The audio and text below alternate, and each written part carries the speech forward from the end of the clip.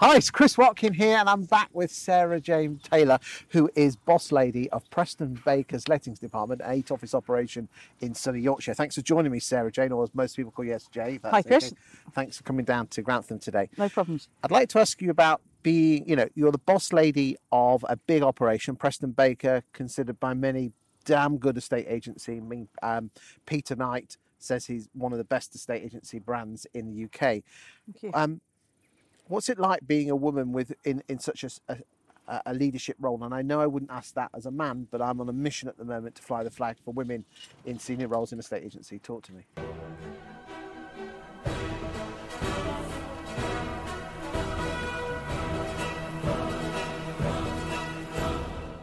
Yeah, sure. So I think I've been lucky throughout my career that I've been able to work in an environment which has been based on meritocracy. So being a woman, being a man, being gay, being straight, being black, white, any religion, it hasn't made a difference, because the most important thing to us is about the attitude, the enthusiasm, the energy that somebody brings, and the results that they build off the back of that. And so, yeah, you come across your challenges where you might come across some sticklers from other companies that prefer to deal with men, or clients that have particular viewpoints, but our viewpoint is that everyone is equal and therefore should be treated as such. I mean, that's come from the top, which is your boss, Ian. I mean, out of the senior people in your firm, how many of them are women? So we have 9 members in the senior team, 5 of which are female, 4 of which are male. So it's a I guess gender bias split towards women, but that was not a conscious decision. That's been based upon the best applicant or the best individual to deliver on that role. Do you think it's driven from Ian at the top, or is that just how it's just happened? I think, I don't think there's a conscious decision from Ian to do that. I don't think he's using any sort of bias in his recruitment processes. I think it's simply based on the people that we had and how they performed. And I mean, how long have you worked for Preston Baker? Since its creation in 2008. Okay. So, and what position were you when you joined? Negotiator. So you've risen up through the ranks. I'm assuming in lettings, of course. No, I started in a estate agency, so I started in residential sales. So hold on a second, you've crossed the Rubicon and gone into lettings? Yes, I went to the dark side, as some people call it. Yeah, so I started as a negotiator, ran a couple of estate agency branches, did some area management, and we had some challenges with our property management team. I'm not going to hide from that. We got some things wrong, and we were losing landlords quite quickly. And Ian asked me to go in and try and fix the problem. He knew I could work systems and processes and identify issues. And do you think really that you were a closet letting agent in reality, and you went into a estate agency and you found that your true passion, which is lettings? Because let's be honest, you wouldn't normally let an estate agent anywhere near a lettings department. Yeah, maybe that's been my true calling. I've never really looked at it like that. I've always looked at the roles that I've been given as individual challenges. So whether it's residential sales, residential lettings, or accounts and finance, which forms part of the role that I do now, each one comes with its own individual challenge, and you have to assess that challenge, address that challenge, and give it your best shot in each time. What advantages do you think as a woman you can bring to running an important department of your agency?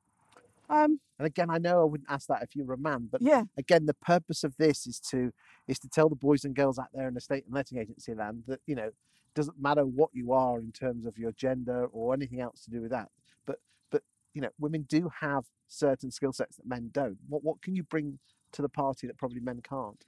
I'd like to say empathy, but I'm not sure my team would agree. So I think that I bring a considered approach. I bring an understanding of data-driven decisions, but also an understanding of the effect that it has on the people. So you can't always just make decisions based on data. You have to understand the impact on the individuals. How's that going to change their working lives? How's that going to change their thoughts and feelings about coming to work? And trying to understand that emotional side a little bit better, I think. What do you think men could do better in their approach to running teams and running estate agencies? And lettings, obviously. Yeah, what could men do better? I don't know whether it's a question of what men or women can do better. It's more of a question as what we as a society can do better in terms of I don't want to get on too much on the soapbox, but things like gender stereotyping, that's the sort of thing that really boils my blood.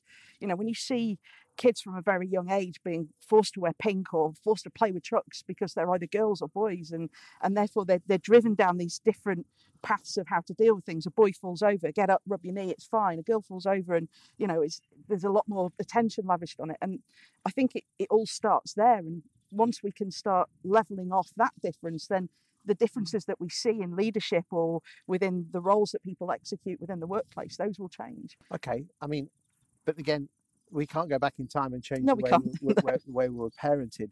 What do you think, two-part question here, what do you think bosses could do better, especially male bosses, and what do you think those working in the agency could do to level the playing field a bit?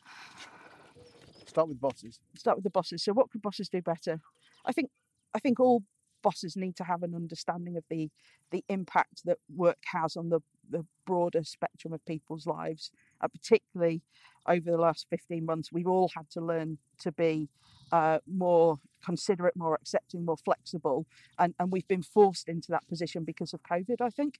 And I think to forget those lessons that we've learned now would be dangerous.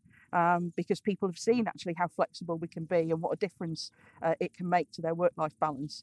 So what can bosses do differently? They can understand, they can be open to change, they can be accepting of the differences that people may bring. What about and especially women watching this, what can they do to push themselves forward for those sort of positions? Because again, I'm making a sweeping statement here, but if there was a job role and there was 10 points that needed to be done with it, again, I'm making a statement here, and Ellie Reese will come and shoot me for this.